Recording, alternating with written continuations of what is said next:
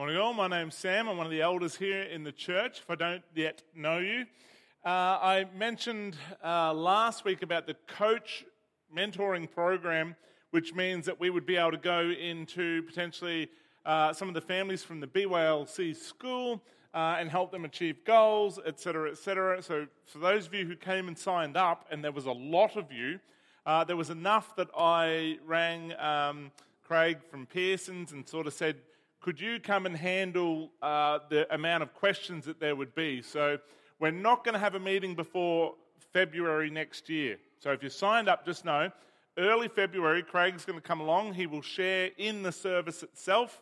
And then straight after the service, there will be a meeting for everyone who is interested where he can actually outline it and answer all of those questions. So early Feb next year, that will be happening now. In the next few weeks, I'll do another little promo. So some of you are sitting there going, I have no idea what Sam's talking about. If that's you, you can also come and talk to me after the service, and I'd happily chat to you about that as well. So that's where we're at. We'll have a much better thing going on early in the new year. All right. What is the hardest that you have ever pursued a goal in your life? What is it where you've gone all out to achieve something? Was it the study load required to achieve your degree? Maybe you're a doctor this morning or something like that, and you had to go hard. You had to really focus to pursue that goal. Or maybe it was to get your building license and you had to work really hard to achieve that goal. Maybe it was to get your farm up and running and sustainable. Maybe it was to get the weight off and keep it off, which is actually impossible in my opinion. But anyway, what is that goal that you've driven at and pursued at?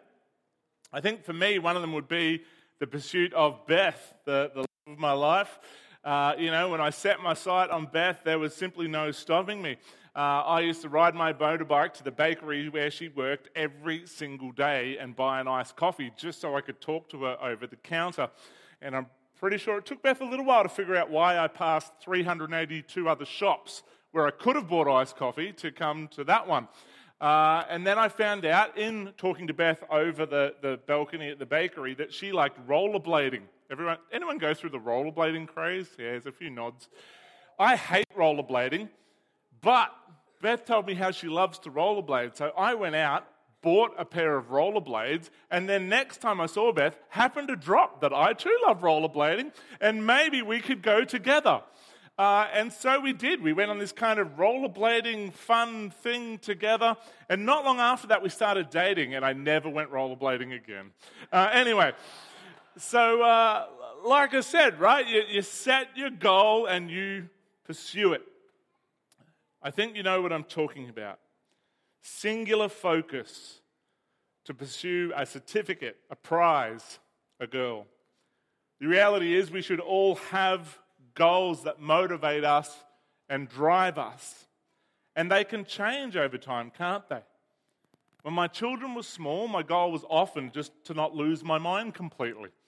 Then they became teenagers and I retained the goal, right? And so it didn't change then, but now that they're all grown up and adults, part of my goal is just to occasionally bump into them, right? Because it's just they're so busy, and so your life's kind of goals change.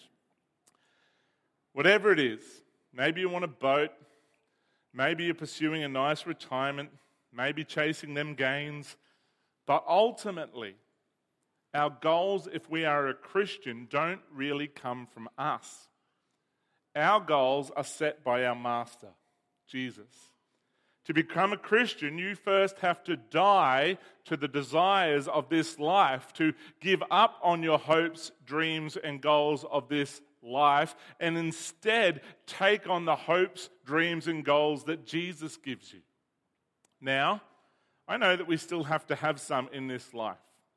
We still need to make plans, we still need to work hard, we still need to set goals, but we can't do so with a single-minded determination that ignores the fact that we have given our lives to Christ and He is the one who has ultimate authority over our lives. Amen? You're all asleep. Thank you, Ivanka. Gee. So now we need to read the Word paying careful attention to the things that Jesus would have us pursue.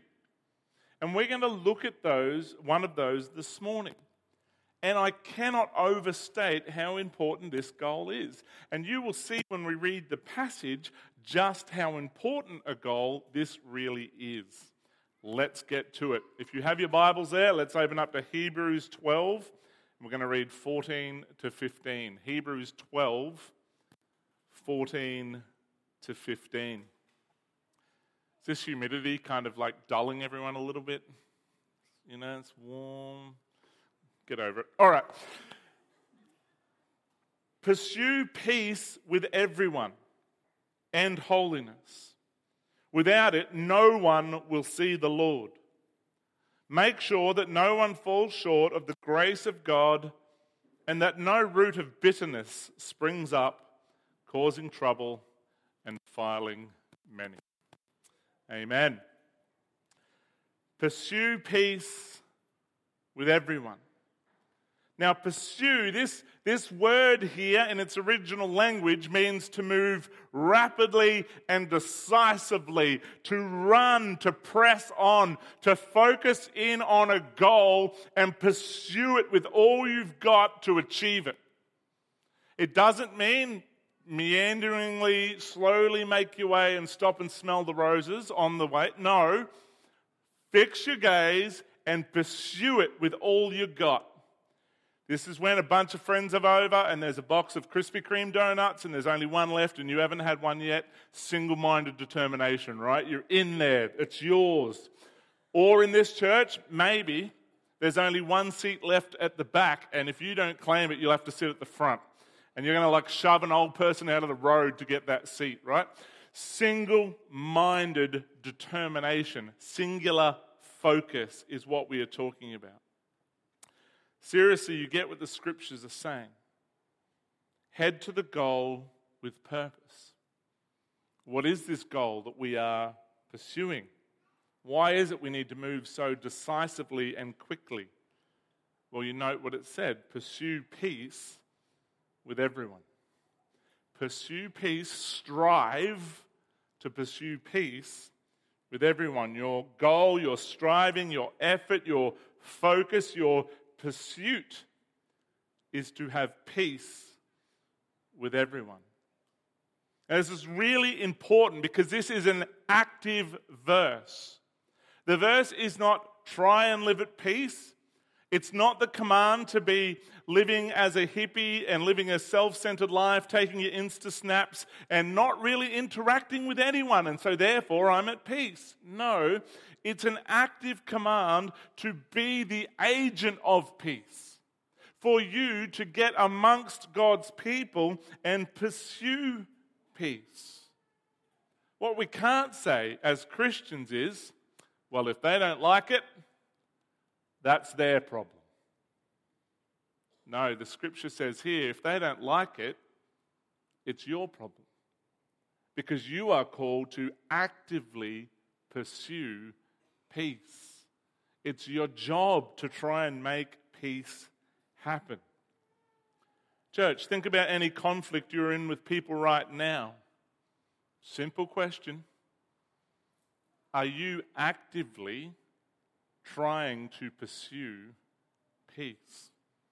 That is what this passage is calling you to. You be the one who sets your focus, your goal, your objective on pursuing peace. There's plenty of other places we could look, isn't there?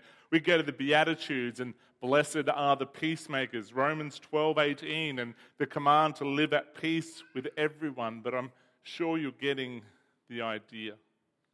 You are straining ahead to be at peace with everyone. This is one of the defining attributes of the church, our love and peace. It doesn't mean that you are super close to everyone, but it does mean that you are at peace with everyone. You can't be best friends with everyone here, but you can pursue peace with everyone here. Because if you have an issue, you would not rest because your goal is to achieve peace.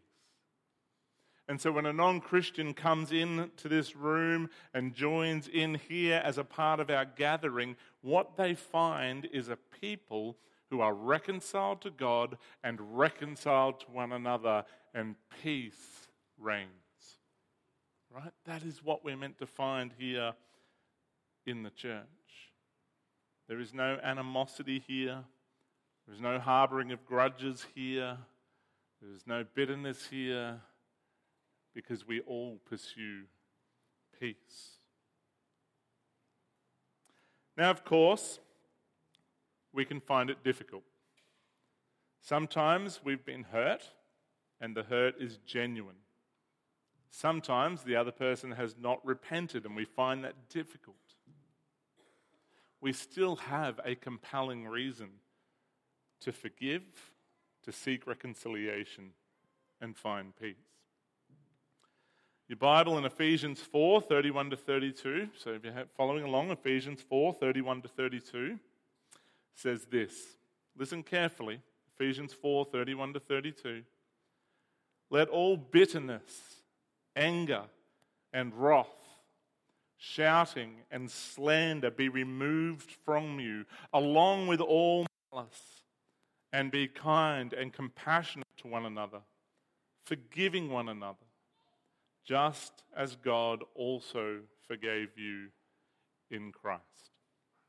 Forgiving one another just as God forgave us in Christ. How was that? While we were yet sinners, while we were enemies of God, while we were unrepentant, self-centered enemies of God, Christ died to pay the penalty of our sin. God pursued peace. God took the initiative.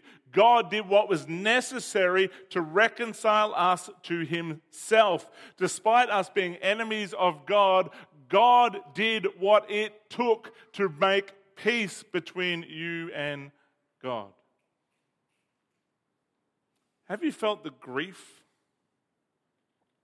of knowing that your sin, not someone else's, knowing that your sin required Jesus to die a bloody, shameful, humiliating death on the cross, bearing the wrath of the Father? Are you aware of that? It's your sin. It had to be paid by Christ for you to be brought to the Father. And as we hold to that pain and that tension at the same time, we have the joy of our sin being forgiven, the joy of being reconciled to God by the death and resurrection of Jesus. And it's knowing the pain of our sin that took Christ to the cross, and yet the joy of his grace that we bring in our relationships to other people. See, it's that experience of God that we have in our own heart that we bring into our relationships with one another. We should know who we are, that we are undeserving, that we are recipients only of God's grace. So in the grace and joy of sins forgiven, we come to others, and then we can let all bitterness, anger and wrath, shouting and slander be removed from you, along with all malice, and be kind and compassionate to one another, forgiving one another, just as God forgave you. As you've experienced that grace of God, it's that grace of God that we then bring to one another. Another way of putting it would be in the words of Charles Spurgeon, the great preacher. He said this: "If any man thinks ill of you, do not be angry with him, for you are worse than he thinks you to be." Right? That's the truth of the gospel. If anyone thinks ill of you, don't be angry with them, because you are actually worse than they think you are. In the eyes of God, you have nothing but sin. Because of the death and resurrection of Jesus, you have nothing but forgiveness and grace. That's what we bring to our relationships. We at once are a despicable sinner who could not save themselves, and a chosen child of God redeemed by amazing grace. We have the confidence of a loved child and the humility of a redeemed sinner.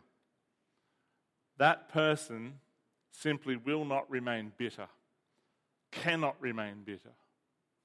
They will pursue peace as Christ pursued peace with you.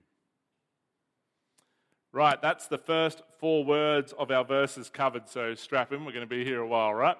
So, pursue peace. That's the first bit. Pursue peace with everyone and holiness. Now, a way to think of God's holiness is the perfections of all God's character, right? So God's holiness is the perfection of God's character. In other words, God's love is a holy love. Now, this word holy means set apart. It's other. It's beyond. So God's love is a greater love. It's a more majestic love. It's a more sacrificial love. It's an other love than we can ever know ourselves, the holy love of God. God's justice is a holy justice. You cannot barter with it, you can't bargain with it. It's unchanging, it's always fair. God's justice is a holy justice, which, by the way, is why he couldn't ignore our sin. It required penalty, and Jesus paid the penalty, right? God's justice is a holy justice. God's anger is a holy anger. Don't make the mistake, his anger is greater than any anger you've ever had. His anger is other. He rages at sin, at the destruction of the world he created. Right? The holiness of God can be seen as the fullness of all of his other attributes, right? That's where we see the holiness of God. We are to pursue peace and holiness. So how do they link? Our pursuit of peace is never at the expense of holiness. Right? This is why we must pursue both. You cannot live a life of peace, loved by all, disliked by none, because you have compromised the truth of God's holy character. Right? That's an option. I'm at peace because I will not say Jesus is the only way to heaven. I'm at peace because I will not say transgenderism is abuse and destruction of the body God made. I'm at peace because I don't share my life as a part of the body of Christ. I'm at peace because I'm not willing to share my faith with anyone.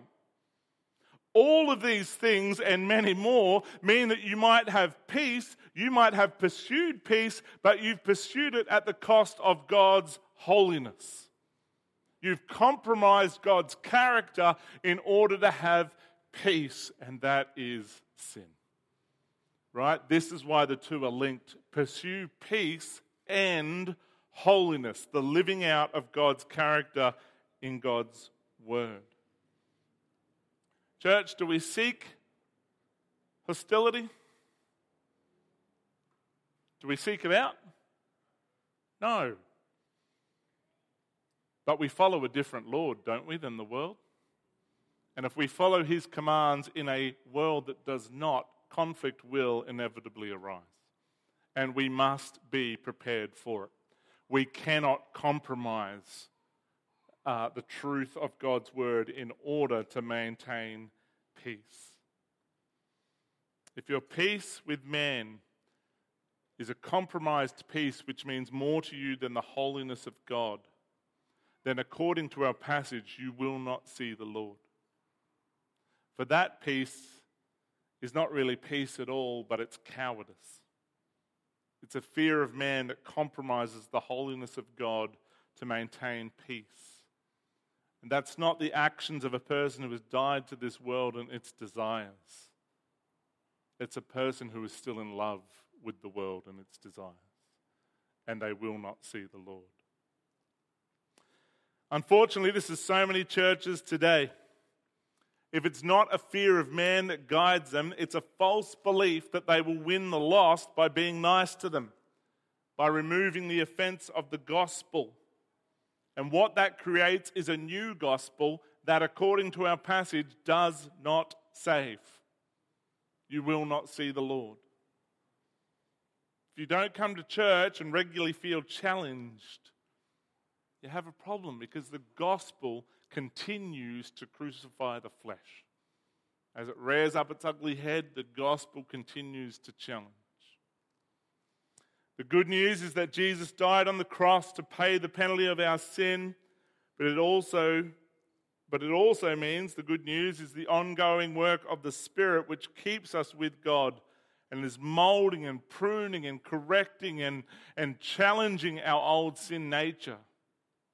Right? So we pursue peace.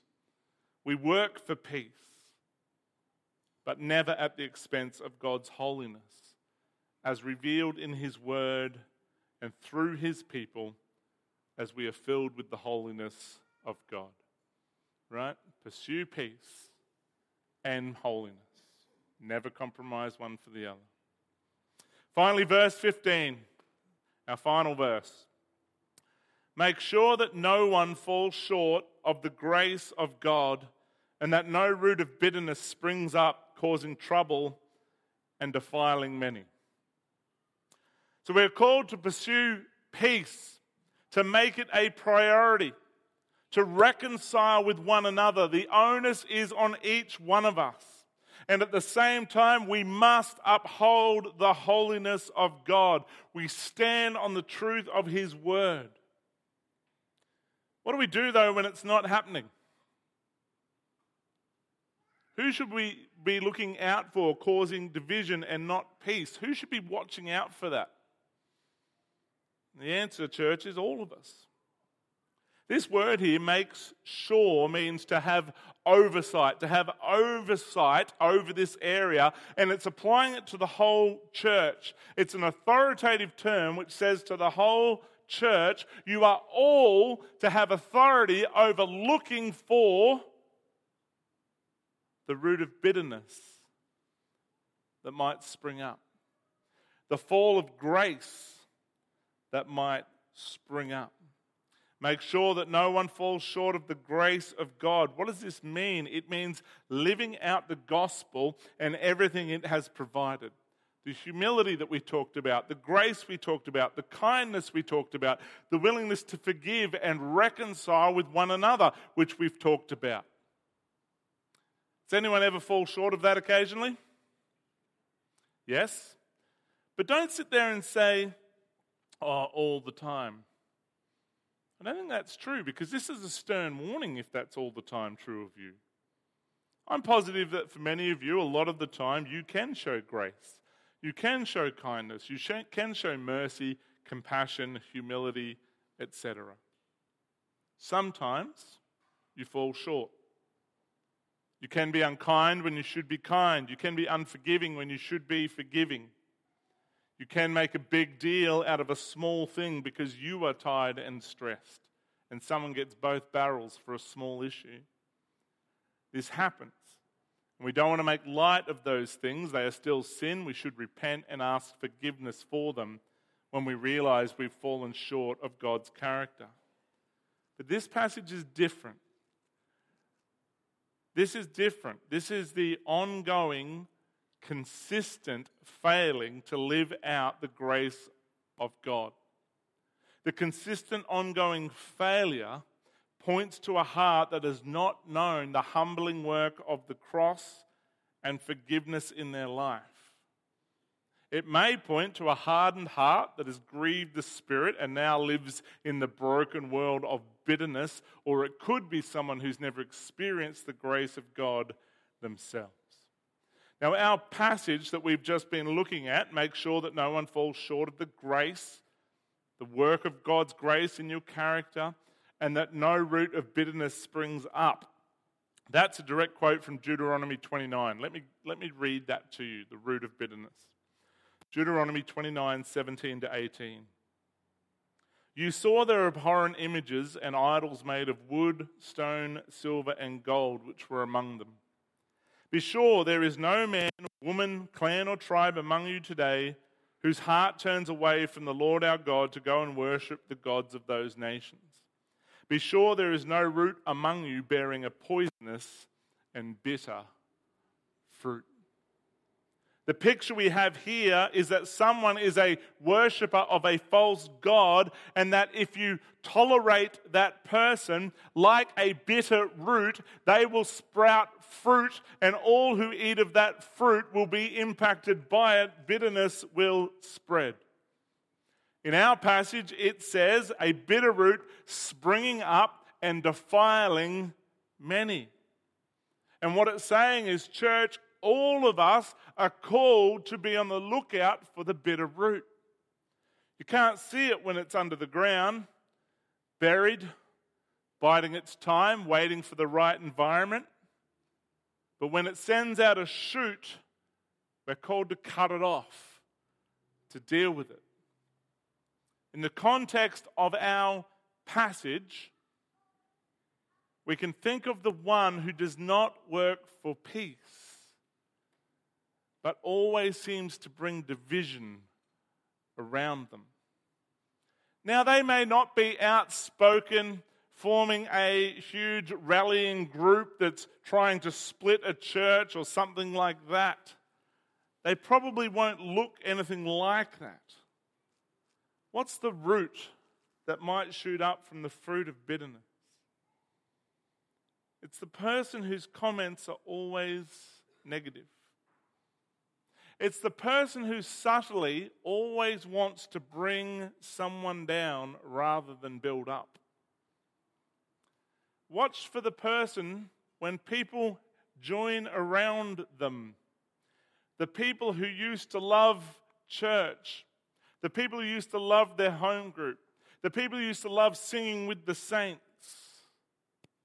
are becoming more bitter about church, are becoming more bitter about certain people, are becoming more bitter about the music, are becoming more bitter about the programs.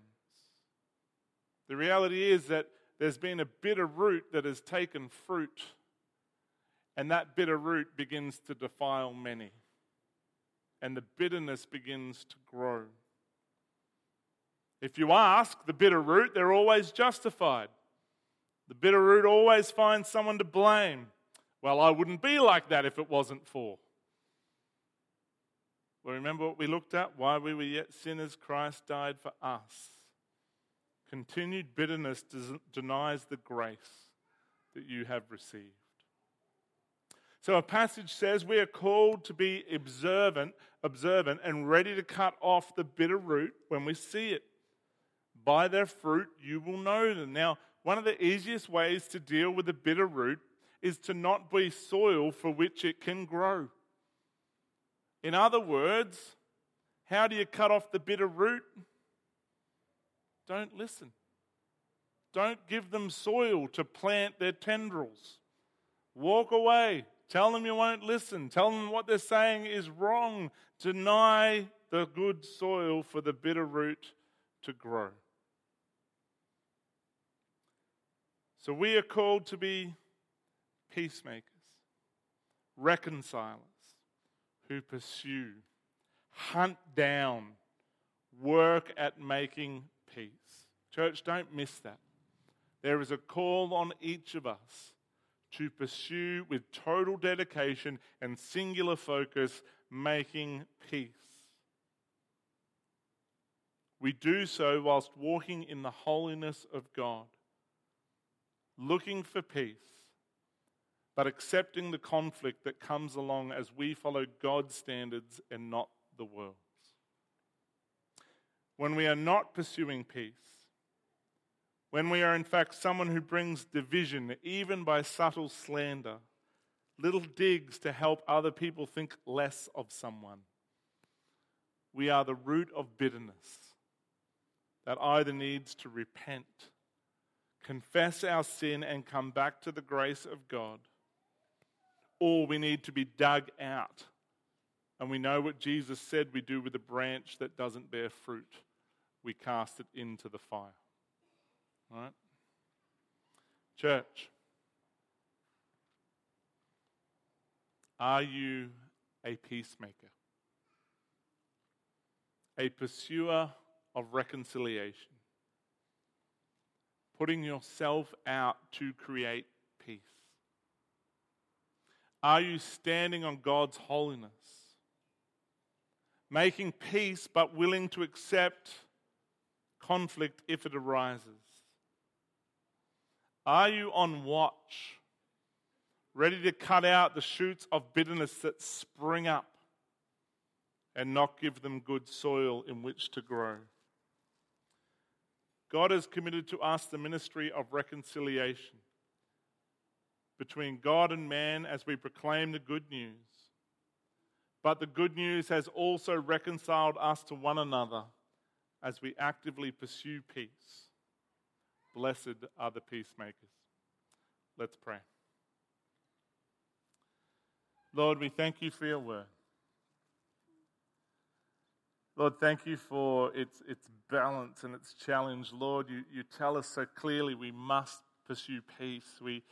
The onus is on us to reconcile, to make things right relationally.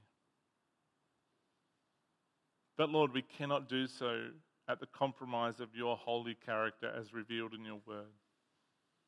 Lord, I pray that we would pursue peace and always stand on the truth. Lord, in the church, help us to not be the soil that allows the root of bitterness to spring. Lord, may we all be observant to rebuke where it's needed, to correct where it's needed. Lord, that peace could reign, the reconciliation of Christ between God and man would be seen in the love of his people. Lord, we pray this in and through the name of Jesus. Amen.